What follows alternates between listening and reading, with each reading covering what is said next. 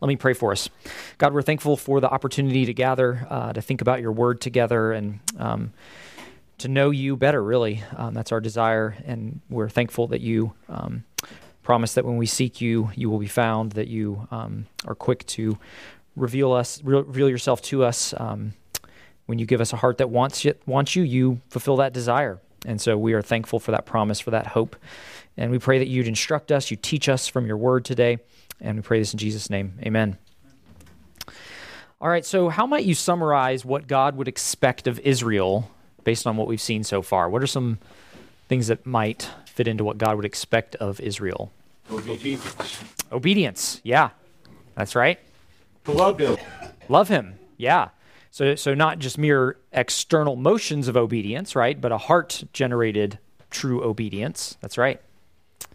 Yeah, so what does that obedience look like? How do they know what obedience looks like? They're just supposed to kind of make that up. It's kind of how they feel. I mean, that's how most people do it today, right? Well, this is what I think God wants. This is what I'm going to do. They have the law. Yeah, so they have the law, right? So they're under the Old Covenant. So specifically, that's laid out for them in the Old, well, we refer to it as the Old Covenant. That would have just been the covenant given on Sinai to them, right? So the Mosaic law, the law given through Moses, right? I mean, God directly tells the people and then has Moses go up to the mountain, and God writes it down and gives them the Ten Commandments to take down in writing to the people. So God gives this law, this Mosaic law to them. And so we have the Ten Commandments, and then we have a bunch of other details of how that might get worked out in their everyday life. And all of this is so that the holy God can dwell among his holy people without destroying them, because if they weren't holy, they'd be destroyed. They have to be set apart to him, right? And so the whole law is showing them what that's going to look like, including sacrifices, which deal with when they fail, because they do and will fail. There needs to be sacrifice. And all of this, in the grand scheme of the story, is pointing to how God is going to make himself a holy people through Christ, ultimately, that will dwell in the fullness of his perfected place forever, right? So God's people will be in God's presence under God's perfect rule forever.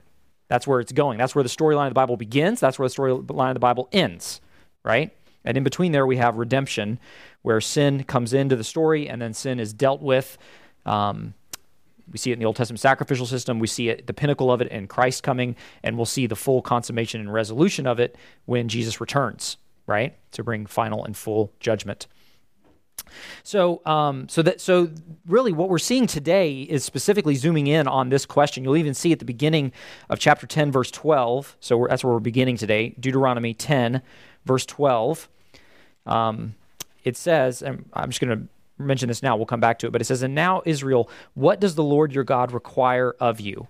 That is what he's answering here. But it's really what's been answered prior to this as well. So in some sense, this is kind of a summary, bringing it together, call for action is really what you have happening in this section, right? This is the application of what we've seen. So that's what's going on here. So just a reminder of the context in Deuteronomy. I gave you the big picture context of the Bible, but in Deuteronomy, we have, where are the people at right now? Where are they located? And why does that matter?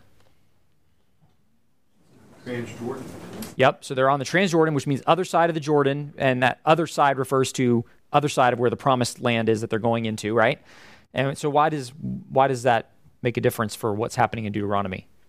They're getting ready to go in. Yeah, they're getting ready to go into God's place, the place God has for them, right? And the previous generation didn't get to go in. Why? Because, yeah, they disobeyed. They rebelled against God, right? They rebelled right away, by the way, right? I mean, while the Old Covenant, the Mosaic Covenant, is being written, they're downstairs, so to speak, right, committing idolatry. And it's interesting, what does God appeal to when they do that? Or Moses appeal to when he intercedes for the people? It's actually not the Mosaic Covenant. He appeals to the Abrahamic Covenant, which is interesting. When you keep going through the Bible and you get to Galatians, Paul says that old covenant was purposeful, it was designed, it was for the good of the people, it pointed ahead, but it didn't nullify the Abrahamic covenant.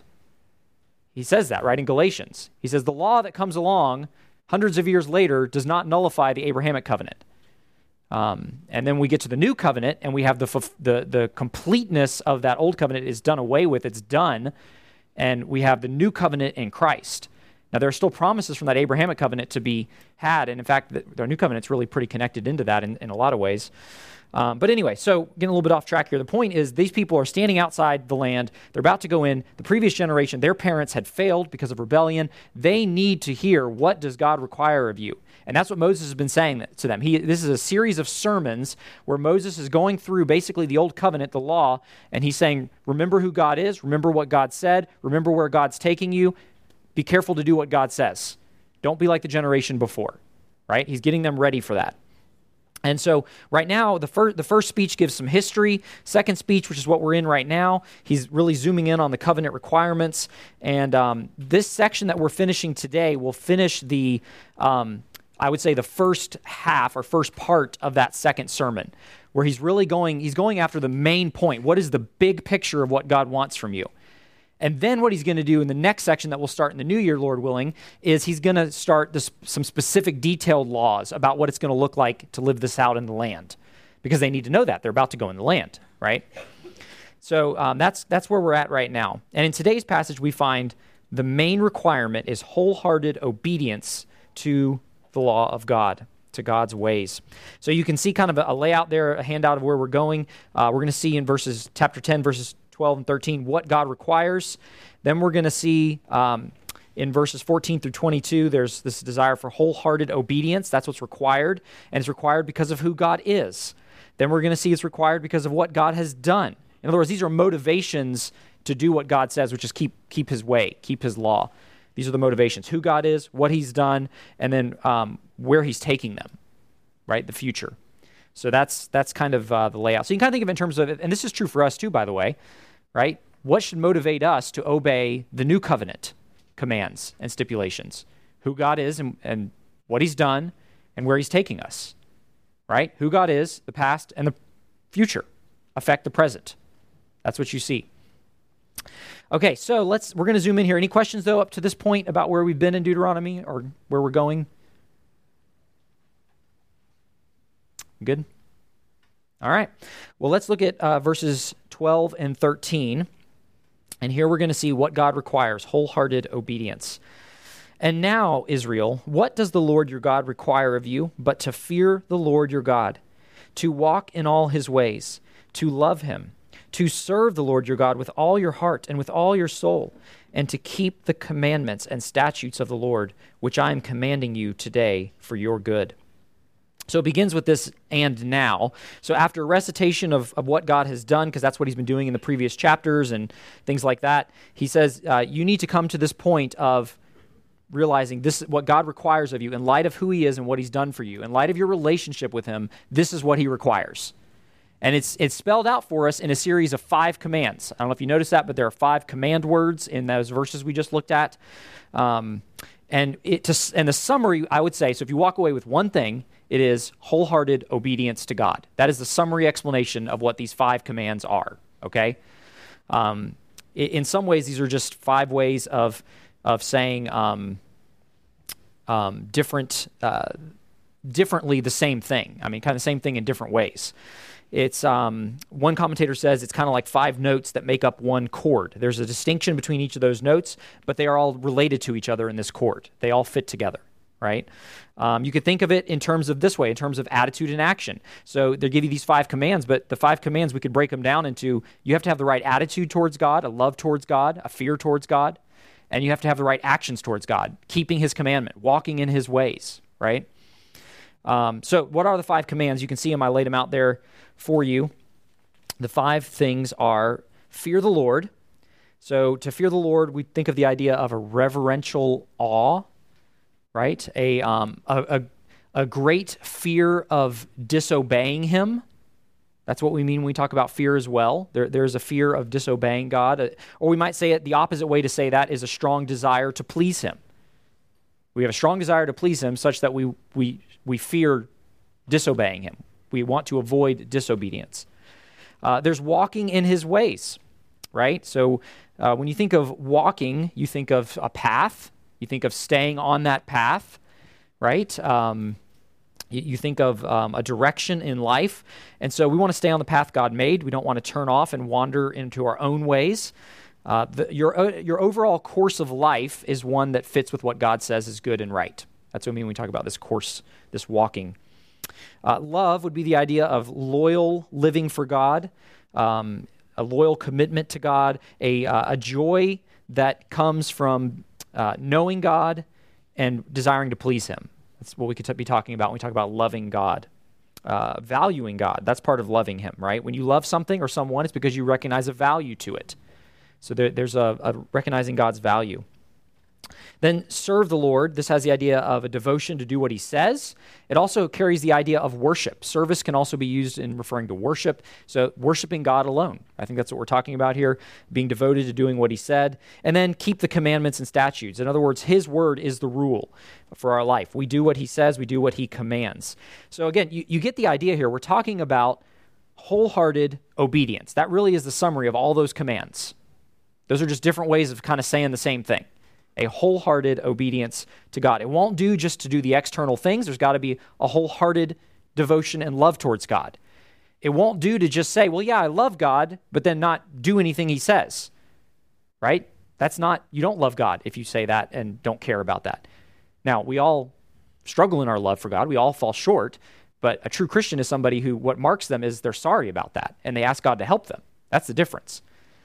And so, that's where we're going. Now these things get played out over and over again. So this idea of fear and walk and love and serve and keep, these ideas get played out over and over again. I'm just going to read a couple verses for you in this section. So chapter 10, verse 20, you shall fear the Lord your God. You shall serve Him and hold fast to Him.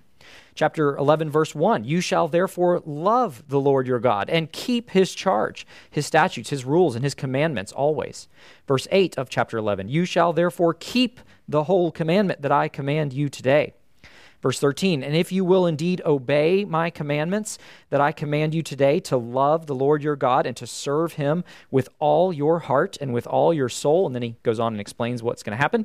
Verse 22, for if you will be careful to do all this commandment that I command you to do, loving the Lord your God, walking in all His ways, and holding fast to Him. Verse 32, you shall be careful to do all the statutes and the rules that I am setting before you today. Do you get the point? The big picture here is pretty clear, right, as to what we're talking about. It just keeps beating that drum over and over again. And the heart, that heart focus gets repeated over and over again as well. You saw it in some of those verses. If you look at chapter 10, verse 12, you see it pretty clearly right there, right? He talks about with all your heart, with all your soul. And then he's going to talk about with all your heart a couple times in this section. And just to be clear, when we talk about your heart, because I've said that a couple times, it's heartfelt, wholehearted, things like that. What do we mean by the heart? Well, we mean the internal person, right? You are a physical, spiritual being. That is what God has made you to be. You have a body, you have a soul, right? That's the reality of what it means to be made human right now. And that will also be true in the resurrection life, right? We will have resurrected bodies. The intermediate state will be a little bit different, right? We'll die, we'll be with the Lord, but we won't have resurrected bodies just yet. But the point is that's God's design for us. So the heart is the internal person. It's where your desires are, your affections. That means your things you love, things you hate come from. That desire, your will, your thinking, as I tell my kids, your wanter sometimes, right? I think your wanter has gotten out of control. What are you saying? Your internal desire for something. That is part of the heart. So we're not talking just physical beating heart, right? We're talking the internal person, right? So with all of that internal person, with all of your soul, you are to love God and seek to obey God.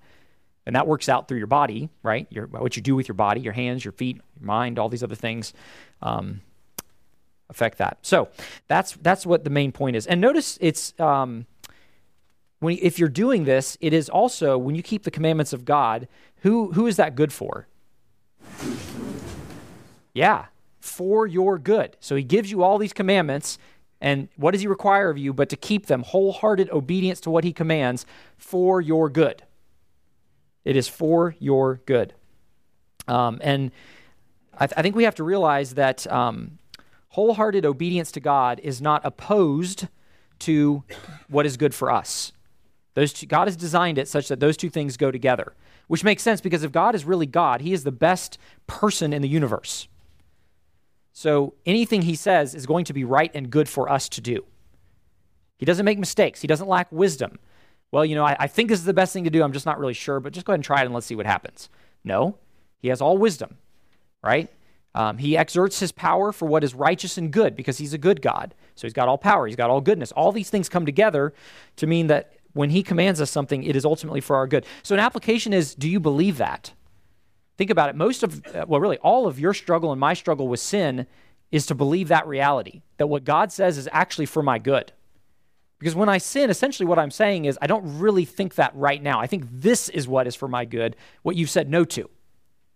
Right? So really this is the struggle of faith, isn't it? This is what faith is struggling to do, which is believe that God is really good and that what he says is good and therefore do what he says. That's what faith is doing. And that's where we need to find connection to God, is through believing that this really is for our good. It's like C.S. Lewis talks about, to paraphrase him, right? He talks about too often we would rather exchange the cruise in the Mediterranean for playing in mud puddles outside because we just have no category for what true goodness is, right? We think this is really the good life.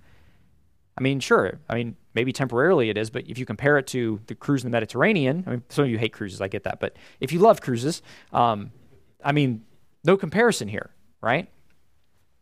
And so we need to believe what God says. So to summarize it, God requires wholehearted obedience from his people, and this is good for them. That is what he's been saying, and that's what he's going to really put a point on in this section, chapter 10, verse 12 through the end of chapter 11.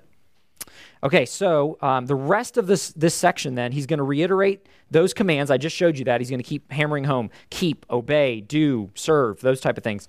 But what he's going to do is he's going to give reasons. This is why this is good and why you need to do this. This is why it's for your good.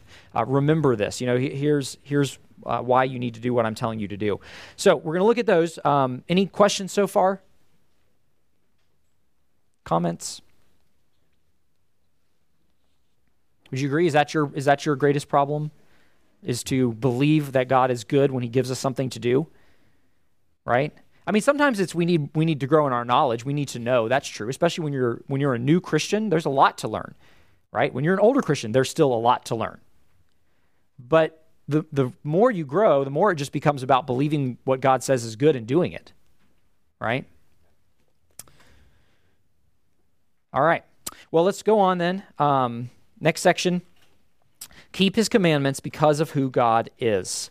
So this is verses 14 through 22. And in this section, we're going to see God's character as the fundamental reason for to be motivated for wholehearted obedience. God's character is put on display here. And so a quick word of application. It is always good to start with who God is, thinking about God's character to motivate you to obey God and to even help you see what obedience to God looks like. So that's true in the New Covenant as well. So let me just remind you, spend time getting to know more and more of God's character. If you want to have wholehearted obedience to God, you've got to know more and more of who God is. And the more you know him, the more you're motivated to want to obey him, because the more you see how good and gracious and righteous he is. So the more you're motivated towards fearing him and loving him. So we always want to start with understanding more and more of God's character. Well, he's going to start here by talking about God's love. Look at verse 14. Behold, to the Lord your God belong heaven and the heaven of heavens, the earth and all that is in it. Okay, so stop right there. What is he saying right there? If you just have to give a short synopsis, what is he saying? Everything belongs to God, right? Everything. The Psalms talk about, the heavens, the earth, what's under the earth, all the cattle on 1,000 hills. The whole point of that is everything belongs to God. He made it all. He owns it all. Everything. Verse 15, yet, so it's kind of a contrastive idea, right? He owns it all, yet the Lord set his heart in love on your fathers. So who's your fathers? Israel. Yep, Israel, but specifically Abraham, Isaac, Jacob, right? He set his love on your fathers, on these individuals, and chose their offspring. So in them, he chose this nation, this offspring, Israel, after them. You above all peoples as you are this day. Circumcise, therefore, the foreskin of your heart and be no longer stubborn. So here's the logic. Verse 14, God owns everything. The highest of heavens. He owns everything. Verse 15, yet he set his love, a specific, focused love on Abraham, Isaac, and Jacob, and through that to you, Israel. Verse 16, the result, therefore, here's what you should do. The right response would be to have hearts that are circumcised. You need a heart that is not stubborn towards God. If God has shown this sort of love in making you his people as a nation, then it won't do to have a stubborn heart towards him, right? Your heart has to be pliable towards God, receptive towards what God says. That would be the right thing you should do. So let's break it down just a little bit more. So he set his heart in love on your fathers. That's pretty amazing. Was it because they were just super great folks who were religious and seeking the one true God? No. What was Abraham doing? He was an idol worshiper, right? I mean, he's not seeking the one true God. God sets his love on Abraham, and through him, you continue down that chain. It was not because of their might. Israel isn't chosen by God to be his nation because they're so mighty and strong. He's said that earlier. I think maybe it's just the section right before this. It's not because of your might that God chose you. It was not because of their righteousness. It said that just before this too. It's not because you as a nation are more righteous than the others around you. It's because he loved them. I heard this illustration. I think Tom Schreiner used it once. And he's talking about God's choosing this people. And he says, well, what's the answer to that? Well, if you read Deuteronomy and Genesis and pretty much anywhere in the Bible, it's his love is the answer. And so he tells the illustration of this this kid asked his dad, he said, you know, what holds the earth up? And the dad said, well, it sits on the back of a turtle. You know, he just gives his kid that answer. And the kid thinks about it for a minute. He says, well, what's holding the turtle up? And the dad says, it's just turtles all the way down. It's just one turtle after another. And so it's kind of a little silly, but I think the point is when you say, well, why did God do this? Love. Well, what made him love them? Surely it's because they're good and they're righteous. No, love. That really is the answer. Just God set his love. I mean, God has this sort of love that he sets on these people, and the answer is love, right? And so we should revel in that. They should be reveling in that as they think about his choice of Abraham, Isaac, and Jacob and how that then comes down towards them. He chose the offspring after them, you above all peoples. Deuteronomy 4:37, you can turn there if you want. I'm just going to read this. And because he loved your fathers and chose their offspring after them and brought you out of the land of Egypt with his own presence by his great power. So you see the idea of loved and chose. These go together over and over again.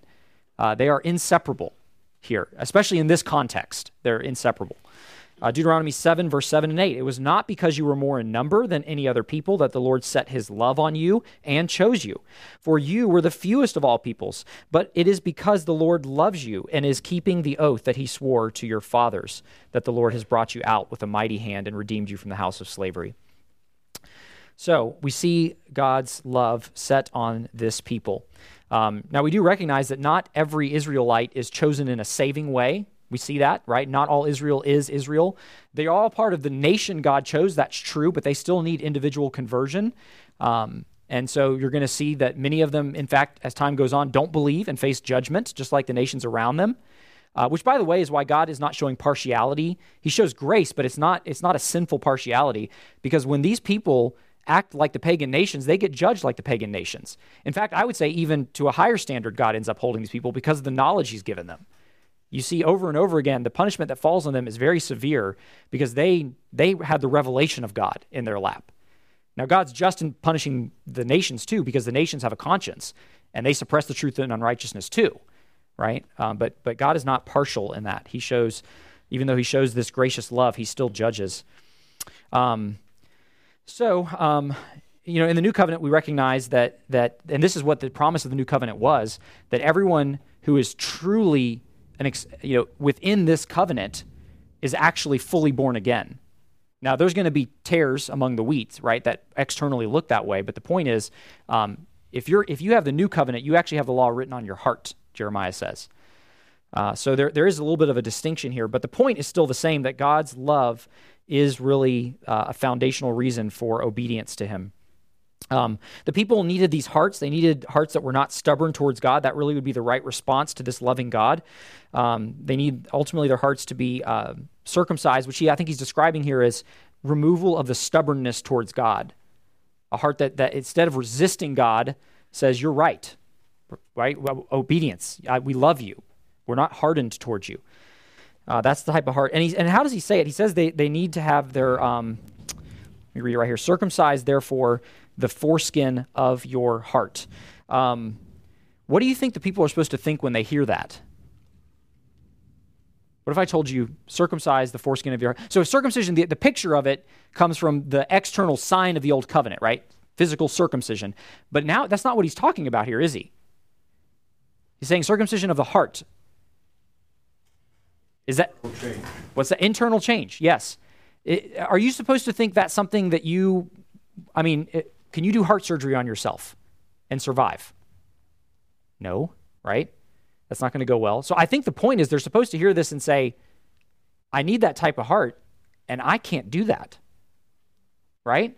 I need heart surgery that I cannot do to myself. Nonetheless, that is the only right response to what God has done, is a heart that is not stubborn towards him, that is in fact circumcised towards him. So they should hear that and say, that's right, that's what should happen, but I can't manufacture this. They need this type of surgery. And so Deuteronomy 30, verse 6, I think, if you continue in this book, he says this, and the Lord, so in Deuteronomy 30, Moses is going to talk about the people are going to fail to obey God. They're going to fail in a lot of ways. But he gives this hope in Deuteronomy 30, verse 6. He says, and the Lord your God will circumcise your heart and the heart of your offspring, so that you will love the Lord your God with all your heart and with all your soul, that you may live. The answer is they need heart surgery and they need God to do it, right? Colossians chapter 2 in the New Testament speaks of the same thing, even though it is a little bit different than what we have happening in the Old Covenant. It gets applied in the New Covenant in this way. Colossians 2, verse 11. In him, in Christ, you were circumcised. So this happened to you, right? It's passive. You were circumcised with a circumcision made without hands. This was not heart surgery they could do to themselves, but it needed to happen, and it was a spiritual surgery. How? By putting off the body of the flesh. By the circumcision of Christ, having been buried with him in baptism. So now we have another picture of what's going on in the inward reality, in which you were raised with him through faith in the powerful working of God. So God's doing this powerful working, who raised him from the dead.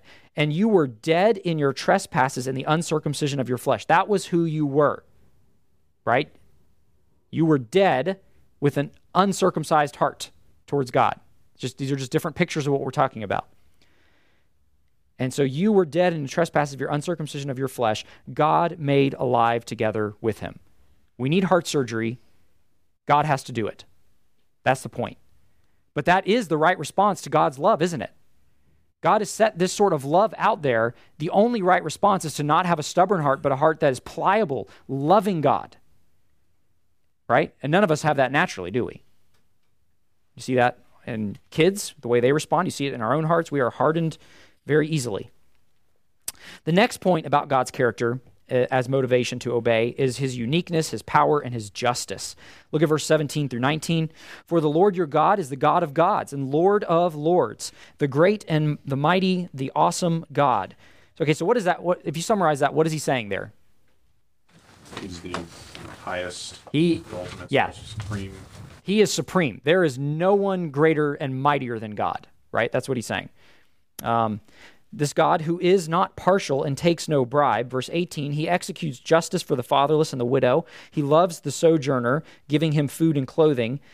Love the sojourner, therefore, for you were sojourners in the land of Egypt. You shall fear the Lord your God. You shall serve him and hold fast to him, and by his name you shall swear. So we see the superlative God of gods. He is above all. He's supreme. He is mighty. So these are good reasons to fear and obey God, because this is who he is.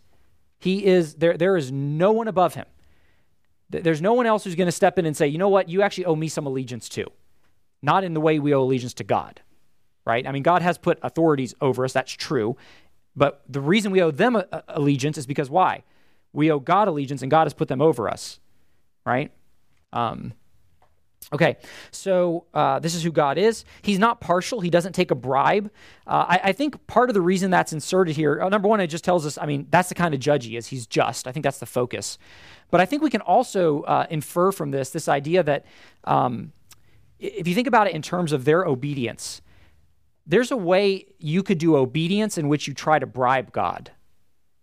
Isn't there? Yeah, it can become an external, merely facade of obedience outside by which I'm trying to get God to do what I want, whether it's to get me into heaven, whether it's to give me that relationship, whether it's to help me pass this test, whatever it is. But what God is actually saying is it's not just obedience. Notice that hasn't been the way I've summarized this because I don't think that's what he's saying. The way I've summarized this whole chapter is wholehearted obedience, just to clarify. I mean, in one sense, that is obedience in one sense. We could just say obedience, but we have to make it clear because we know there's a pseudo form of obedience in which there's just external doing of the thing without the heart behind it. And what we need is heartfelt obedience. Otherwise, it's like we're bribing God. We think we can do all this external stuff and then he owes us, when the reality is the heart should be one of wanting to please God. That's where obedience is not a bribe, but true thanksgiving and joy in God. And that's what we're being called to. So this God is not going to take a bribe. He demands wholehearted obedience. That's the type of God he is. His character should push you towards, I need wholehearted obedience, right? Yeah. It strikes me what you just said is Satan's accusation about Job was bribing yes. God. But God's point to Satan was, no, he serves me because... Yeah. So it's twist around. But yep, that's a good illustration. Thank you for that. Yeah, so Job is a great illustration of this, right? In Job, you have this idea of Satan comes along and says, well, he's just doing what you say because you're making his life easy, right? And God's going to demonstrate the genuineness of the faith that he implanted in Job to show God's power over Satan ultimately, right? In that book. So it's a really good illustration. So this is who God is. And notice the thing about the way they should treat others, the sojourner, the fatherless, the widow, the sojourner. What all these people have in common. Let me ask you, what all these people have in common? The fatherless, the widow, the sojourner. They need an advocate. They need someone to help them. So they all are not, we would say, self-sufficient in some sense. They are all in danger by being on the fringes of society, right? Because none of them have land of their own. And if you didn't have land, you had a problem, right? And so when he's talking about this, he's saying, look, God shows a love for these people in this unique situation, and God is just. Therefore, you need to be just. So God's character, again, is motivating the people's wholehearted obedience. This is a barometer of whether they really fear and love God wholeheartedly, isn't it? Because integrity is kind of the way, if you live with life of integrity, you live that way regardless of whether people are watching you or not. Those people who are not, they don't have an integral heart. It's not integrated into what's right. They may do things because they think they can get away with it. Where can you get away with things? The vulnerable. They don't have an advocate. They can't take you to court and get it fixed really easily, right? So this is a barometer of where their heart is going to be, is one thing I think you're seeing here. And God reminds them, look, another reason, besides my character, another reason you should do this is because you too were once sojourners, and I took care of you, right? And you need to respond that way to sojourners in your land. But the point is, it's like a barometer showing whether they truly fear God or not. They might be able to get away with taking advantage of some widow, taking all her life savings or something, but God sees and knows. And so I think that's important to realize how we would treat those who are defenseless, whether we take advantage of them or not, shows if we really love or fear God, and that's true for Israel, it's true for us. Okay, so what they need to do ultimately is verse 20, hold fast to God. You shall fear the Lord your God, you shall serve him and hold fast to him, and by his name you shall swear. He is your praise, he is your God, who has done for you these great and terrifying things that your eyes have seen. Your fathers went down to Egypt, 70 persons, and now the Lord your God has made you as numerous as the stars of heaven. So now he's starting to transition more into what God has done, but it's still based on God's character here, because God made that promise, didn't he? Back in Genesis to Abraham. He was going to make him numerous people. He was going to give him this land. Well, what has happened is they are a numerous people.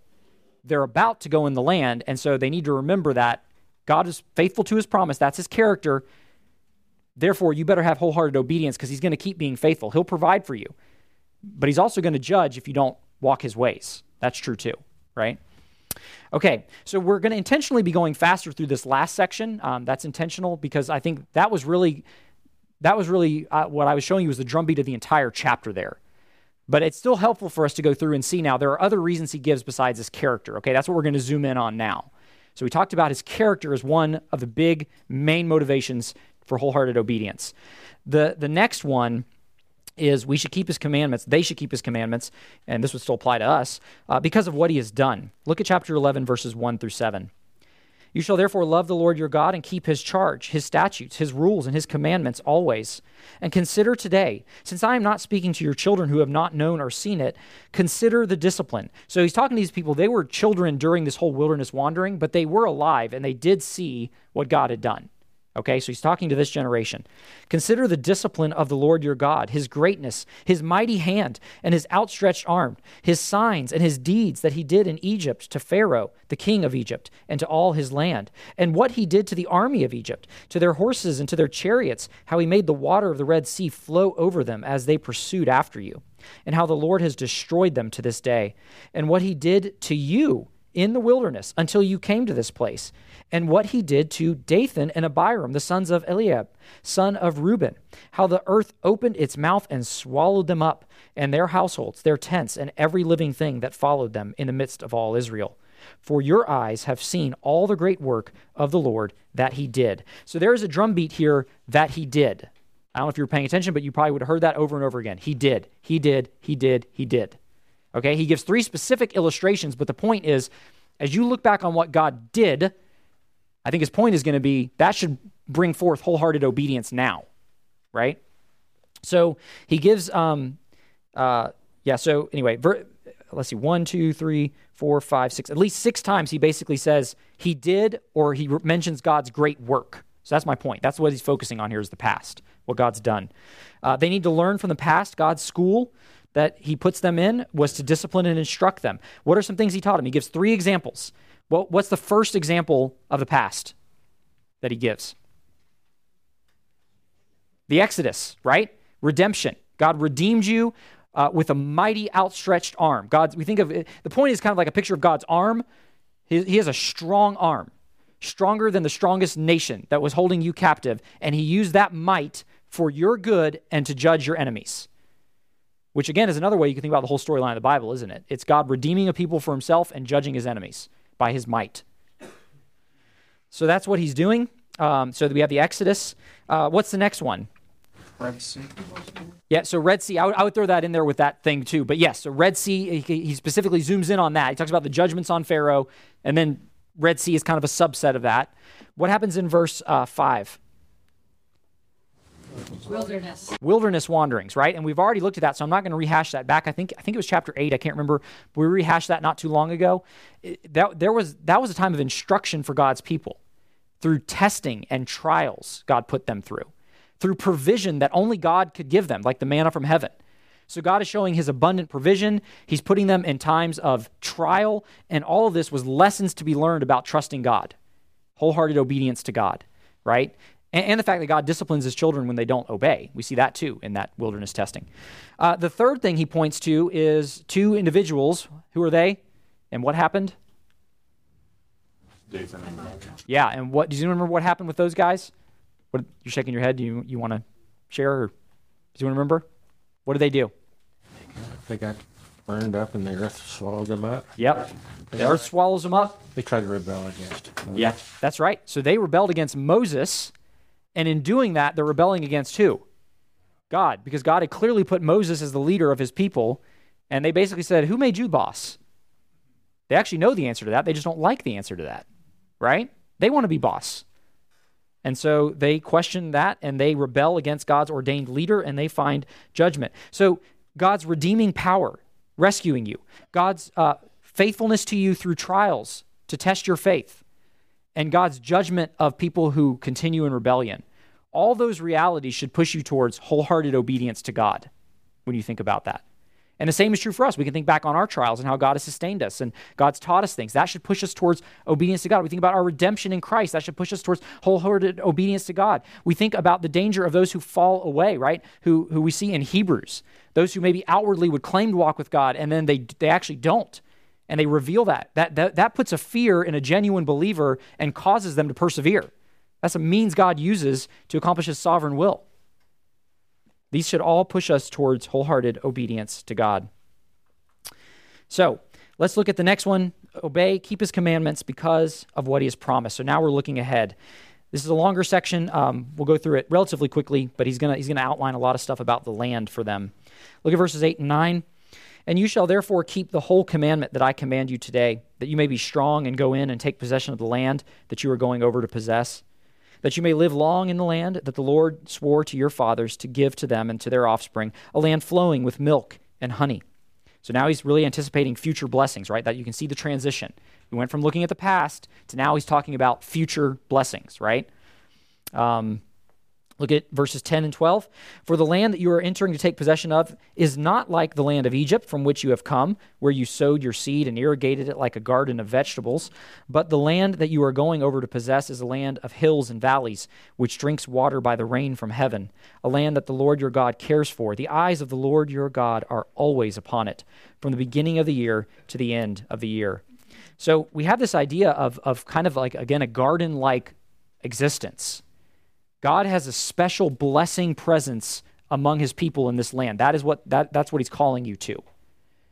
So this is going to motivate them towards obedience because God is being generous, but also if God's going to have this special blessing presence, these people have to be his people.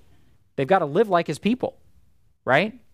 And so that's where he's calling them to experience this. When he talks about all the water stuff, the point there, I think, is in Egypt, they would dig these channels to bring water from the Nile, right? You're not going to have this in the land. It's going to be 100% rain. And so what is that? That clearly is going to show them God will provide what you need through the rain, right? There's also kind of the implicit, though, if you don't, God's not going to give you what you need in this land because you're being disobedience to him, right? So they need to obey God. Look at verses 13 through 17. And if you will indeed obey my commands that I command you today, to love the Lord your God and to serve him with all your heart, with all your soul, he will give the rain for your land in its season, the early rain and the latter rain, that you may gather in your grain and your wine and your oil. And he will give grass to your fields, your livestock, and you shall eat and be full. Take care, lest your heart be deceived. So here's the danger. And so there's kind of also a warning as he looks ahead into the land.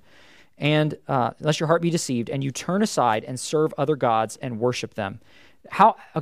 So what's going on here is Baal and all these other gods of the land, the people that are already in there, they look to them and say, they provide us with rain. So what they're saying, he's saying there's going to be a temptation. I think what he's saying is there's going to be a temptation to value what God gives more than God. Wouldn't it be great if we could just have all this stuff and we don't have to give allegiance to this God who's so demanding? But think about it. That is unbelief, isn't it? It's not believing that it is for your good God has given you these laws. That is the temptation throughout the ages, to exchange God for his stuff because we actually think that is good for us rather than God. Right? So they'll be tempted to do that. And then verse 17, the anger of the Lord will be kindled against you, and he will shut up the heavens, so there will be no rain, and the land will yield no fruit, and you will perish quickly off the good land that the Lord is giving you. Let's see. I'm going to skip that quote for now. Look down at verses 11, chapter 11, verse 18 through 25. He's going to briefly shift here to give them a reminder that from something we've already seen in chapter 6. You shall therefore lay up these words of mine in your heart and in your soul, and you shall bind them as a sign on your hand, and they shall be as frontlets between your eyes. So what's he saying? In light of all that I'm saying, you need to remember what God says. And, look at the next verse, you shall teach them to your children. Talking of them when you sitting in your house, when you're walking in the way, when you lie down, when you rise, you shall write them on the doorpost of your house and on your gates, that your days and the days of your children may be multiplied in the land that the Lord your God swore to your fathers to give them, as long as the heavens are above the earth. For if you will be careful to do all this commandment that I command you today, loving the Lord your God, walking in all his ways, holding fast to him, then the Lord will drive out all these nations before you and will dispossess nations greater and mightier than you. Let me back up for 1 second. This idea of holding fast that gets repeated a couple times, it's the same idea of a husband and wife clinging to one another. Isn't it interesting that that's the type of devotion even more so, really, but it's a picture of what God is calling his people to, which is why later on, when they are disobedient, he compares it to what? Adultery, spiritual adultery, right? Anyway, so he goes on and says, the Lord will dispossess these nations, verse 23, and you will dispossess nations greater and mightier than you. Verse 24, every place on which the sole of your foot treads shall be yours. Your territory shall be from the wilderness to the Lebanon, from the river Euphrates to the western sea. No one shall be able to stand against you. The Lord your God will lay the fear of you and the dread of you on all the land that you shall tread as he promised you. We're not going to spend a lot of time here, partially because we've already really talked about this. The Shema came up earlier in Deuteronomy 6. But the point is, you got to transmit this to the next generation too. It doesn't just end with you. Every generation is responsible to wholehearted obedience to God. And then he concludes with this. And again, we're not going to spend a lot of time here because this really just transitions into the next section, and it bookends the section of individual laws, because he's gonna loop back around to it at the end and talk about the blessings and curses there. So that's where we're going to elaborate on the blessings and curses. But we're going to read it now just so you see how he kind of brings this section to a close and launches into the next section. Okay, that's all we're doing here, setting up for next time. Verse 26. See, I am setting before you today a blessing and a curse. The blessing, if you obey the commandments of the Lord your God, which I command you today, and curse if you do not obey the commandments of the Lord your God, but turn aside from the way that I am commanding you today to go after other gods that you have not known. And when the Lord your God brings you into the land that you are entering to take possession of it, here's what's going to happen. He's going to talk about this later in Deuteronomy. You shall set the blessing on Mount Gerizim and the curse on Mount Ebal.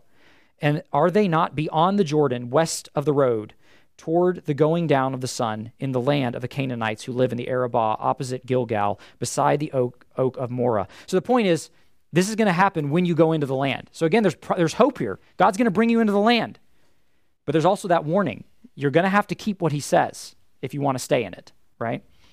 Verse 31, for you are to cross over the Jordan to go in, take possession of the land that the Lord your God is giving you. And when you take possession, when you possess it and live in it, you shall be careful to do all the statutes and the rules that I am setting before you today. So we have blessings and curses promised. Here's all I'll say about this section before we conclude here with one brief application. There's no neutral posture towards God. Your heart can never be neutral towards God, right? The people around you that are not believing in the Lord Jesus Christ, I understand that they appear very nice and friendly and all these other things, but the reality is no one's heart is neutral towards the one true living God, right? We have exchanged God for his stuff, and we're worshiping whatever gets us what we want, which is something other than God, or we think God is really for our good, and he is our ultimate good, and so we're worshiping, loving, and serving him. Now, I understand, believer, Christian, your heart is not always perfectly set on loving God the way you should. I get that. And the Bible tells us that that's going to be the case. And he tells us it's a life of trusting him. And through his Spirit, he won't let go of us. So take heart and don't beat yourself up when you sin. But realize when you sin, the sign that you belong to Christ is that you're repentant.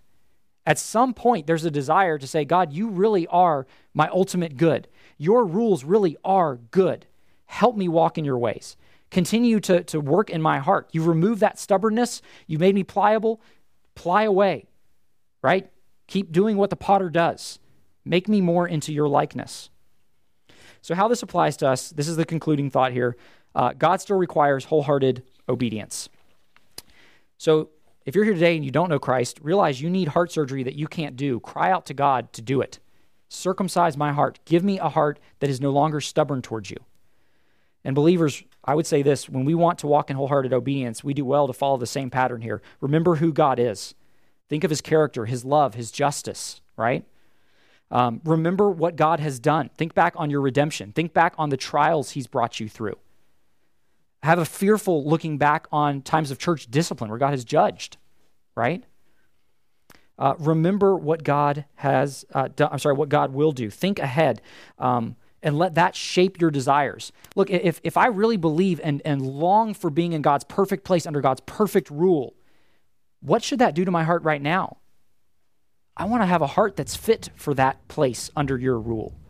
I hate it when my heart is not submitting to your rule. I want as much of a foretaste of that as I can get now. So think often of heaven, of where God is taking you, of this perfect place where every desire you have will not have to be checked. In fact, you will know it is a perfect and good desire because you have a completely satisfied heart in God. Can you imagine what that would be like to never have to question if your desire is good or bad?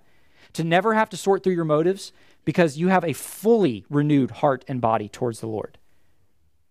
So what should that do? That should make you say, God, I want more of that now, right? So think of God's character, remember what he has done, and look ahead so that we might have wholehearted obedience to the Lord. Let me pray. God, we do pray for hearts like this. We pray that you would do this among us. Any that don't truly know you, perhaps that have been thinking you could be bribed, would you open their hearts? Would you soften their hearts? Would you do heart work on them?